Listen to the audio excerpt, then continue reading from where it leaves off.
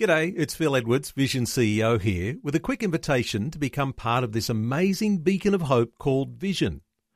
Together we can put our love into action to help people of all kinds build or rebuild their lives on the truth of God. Please consider the part you can play during our upcoming Visionathon appeal, remembering that it's your support that makes Vision possible, including this podcast. Life, culture and current events from a biblical perspective. 2020 on Vision. And Anton Scott is a youth pastor at Catalyst Church at Ipswich. He's got a great story of transformation he's sharing with us today. Welcome along, Anton. Tell us a bit about your story. Where were you born and raised? Yeah, thanks, Matt. Appreciate it. Yeah, I was actually born in New Zealand, and we came over in '88, so I was only 3 years old, and we moved to Ipswich, Tivoli, and sort of grew up there for a few years. So, but I've moved around. I've lived in lots of different places over the time, but mainly just Queensland and Ipswich. Yeah. Okay. And did you have a religious upbringing at all? Look, my mum was born again Christian. She got filled with the Holy Spirit, speaking in tongues when she was 18. But my upbringing wasn't one of a Christian upbringing. I didn't go to church. My mum had sort of drifted away from church. There was a period of time where my dad was involved with the Mormon church, and we used to go there for a little bit, but not really a religious upbringing. I know one thing: my mum used to pray over us every night in tongues, and I remember that. But no, our house wasn't a Christian home. It was a pretty messy time, actually, growing up as a young fella. Mm-hmm. And I know that you had a pretty powerful conversion experience at the age of 22. Tell us what led up to that and how it changed your life. Yeah, cool. Yeah, so as I said, like my childhood was pretty messy, I guess. My parents divorced. I went through a divorce from grade 1 to grade 4. They were in and out of court. I was back and forward between different, living with mum, living with dad. And so my childhood was sort of disrupted in that way. And that had a pretty big impact on my schooling and my education. I really struggled and rebelled. And by the time I was in grade 8, I was, smoking weed, drinking, getting drunk.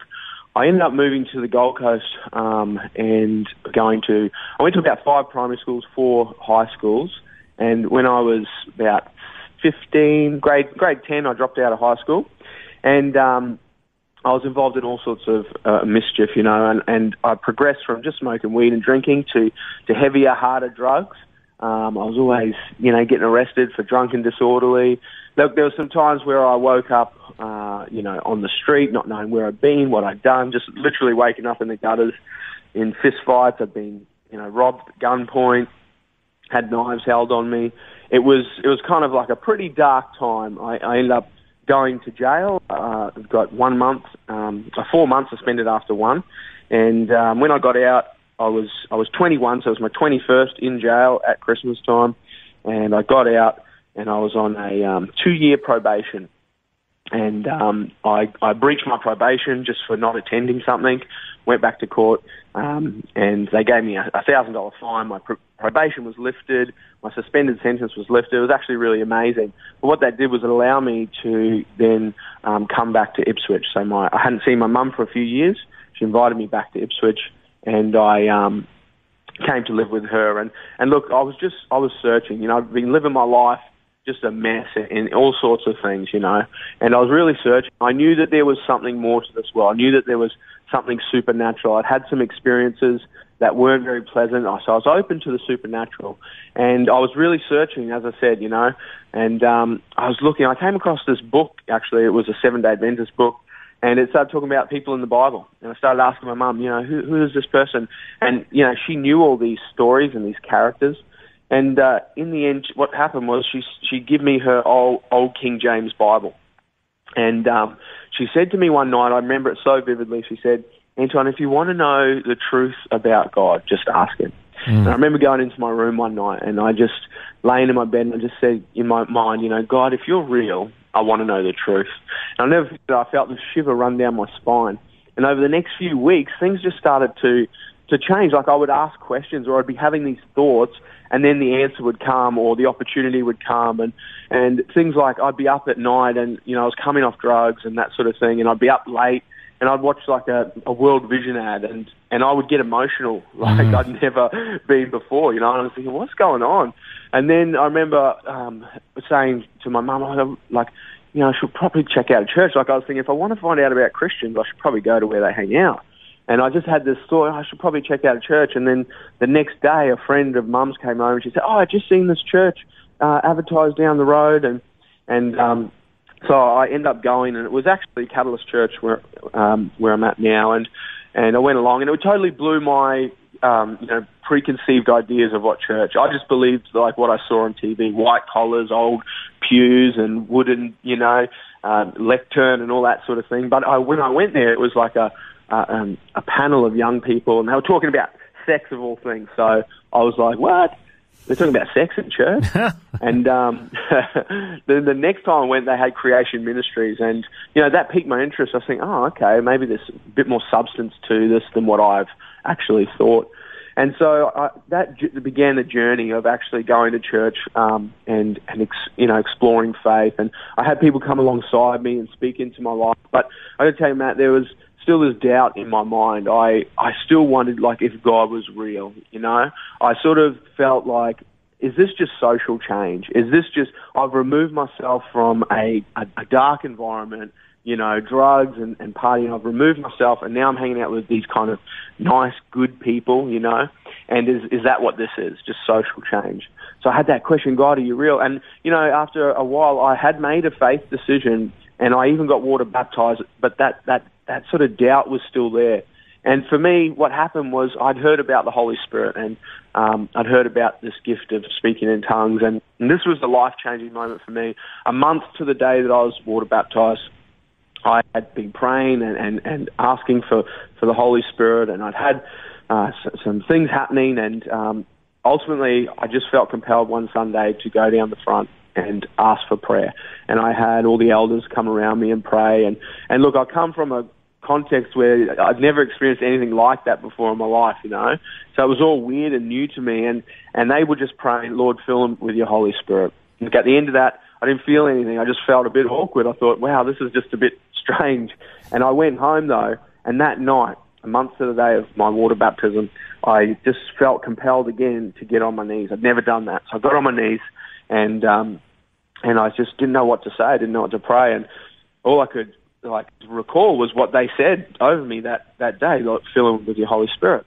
So I just said that 3 times out loud, Lord, fill me with your Holy Spirit, fill me with your Holy Spirit, fill me with your Holy Spirit. And on the third time, it was just like, this just explosion of like heat and warmth just rushed through my body, and it was like I just began to shake, and I began to speak in this other language, and it got louder and louder, and I was like shaking. And then it sort of, when I stopped, I sort of tried to get up, and my legs were like jelly, and I was shaking. I tried to walk to my door, and when I opened my bedroom door, it was so loud that my mum had heard from the other room, and she's like, "You got it, didn't you? You got it." And I was like, "Ah!" And I just cried, and I just cried for probably about an hour, because in that moment, it became real. In that moment, everything I read in that book, everything that those people were telling me, it was real.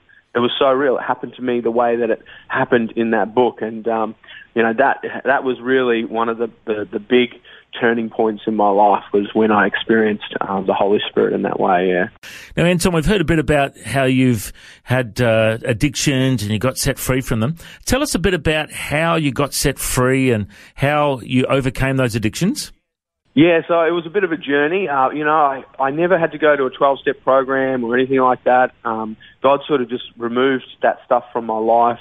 And I just kept journeying at church and had people come alongside me. And then I had a guy take me under his wing, sort of, and mentor me for a while. And then he went to plant a church. And so I went with him. And we planted a church out at Red Bank for a while. And I just served alongside him in lots of different areas.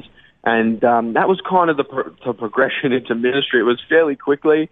I was probably only a new Christian for 2 years before I went and was involved in the church plant.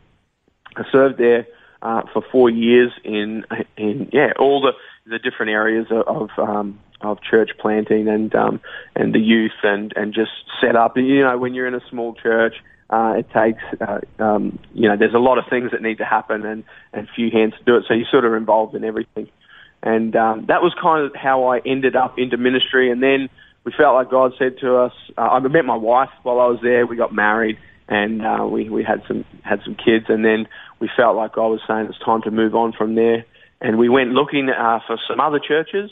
And ultimately God actually led us back to Catalyst Church. And we just came there for a year before we started getting involved. And then I got back involved back with the youth ministry and the youth pastor at the time, Pastor Tim, who had been just sort of like a good friend and mentor over the years, even while I was at Crossroads. He just kept speaking into my life. And then the opportunity came up and, he sort of mentored me and asked me if I'd be keen to step into that role. And I did. I stepped into that role and I've been serving there now for 2.5 years in that role. And, a lot of people think youth ministry is just, board games or sports nights or, social gatherings. Yep. But you guys are very passionate about sharing God's word and worship. Tell us a bit about the focus for your youth ministry. Yeah, definitely. I read an exceptional book a little while ago called The Glue by Mike Stevens. And, that sort of really reshaped the way that I looked at youth ministry. Youth ministry, relationship is the glue and, it's got to be more than just a fun time. There's a lot of things that kids can do to get to have fun these days. But, what's really lacking is significant adult mentors or leaders in their life to be able to speak into them. So, we love to do small group and connect group. So that's a focus of ours is relationship, connecting with our young people outside of youth as well, and following them up, but maybe visiting them at a sports event or something like that. Just really investing into their lives. And yet worship, we love worship. We love to create space and opportunity for young people to encounter God. Like for me, that's how I really came to faith, was through this experience, this encounter. So that's one of our values, that we create space where kids can encounter God, where they can build relationship with each other and with God, and also where they can invite friends along to be a part of that, So we sort of, focus on our up relationship with God, in with each other, and out to our friends and to those in the community. And that's sort of the basis of what we do. And Anton, I know you're part of the Eli program, the Emerging Leaders Initiative, and it's raising up lots of young people and equipping them, mentoring them. Tell us a bit more about the Eli program. Yeah, Emerging Leaders Initiative. Yeah, look, it's a fantastic program where, just as I was saying before, it's about investment. It's about investing into people and sowing into their lives and helping them to discover their gifts and their talents. And it's just been an incredible experience, some of the things we've done have been amazing. Visits to Canberra and sitting down with politicians of faith and asking them questions, and going to the War Memorial just to get a bit of a broader view, a world view. Sometimes we can just be sort of sit in our own pond sort of thing, and it can sort of limit our experiences or our understandings. And the Eli program brings together a bunch of different resources, different materials, and helps us to just broaden our perspective and understanding of God, His larger church, around the world, and the way that that people think. And so it's been awesome, an awesome experience, and a great investment into the future. I think your greatest investment will be not what you build, but who you build. And so that's what Eli is about. But it's more than just a program. It actually creates these spaces for experience. So it's we're immersed into an experience together, and we get to question things together. We get to question each other and ask questions of exceptional leaders. So it's not just a talking head, but it's this experience and this just development of your worldview and your appreciation for what God's doing around the world. That's wonderful. And if people want to find out more about the Eli program, they can go to a2a.org.au, search up the Eli program on the website there. And I know there's a bunch of young people that are getting trained up and equipped, and I know the A2A movement's very passionate about church planting. So let's pray that many lives will be impacted through this wonderful ministry. Now, mate, before we go, you shared your testimony earlier of coming to Christ. There might be people listening that have never heard the gospel. Do you want to share with our listeners what is the good news and how do people respond to it?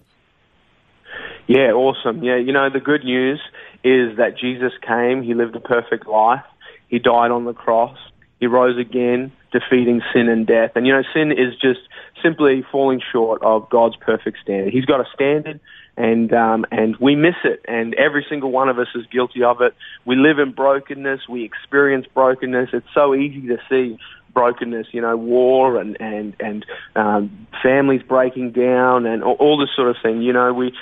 We know that there's something missing. We know that there's something broken. We know that there's something wrong. And the solution to that is repentance. We just ask for forgiveness for missing that mark. And we ask for forgiveness.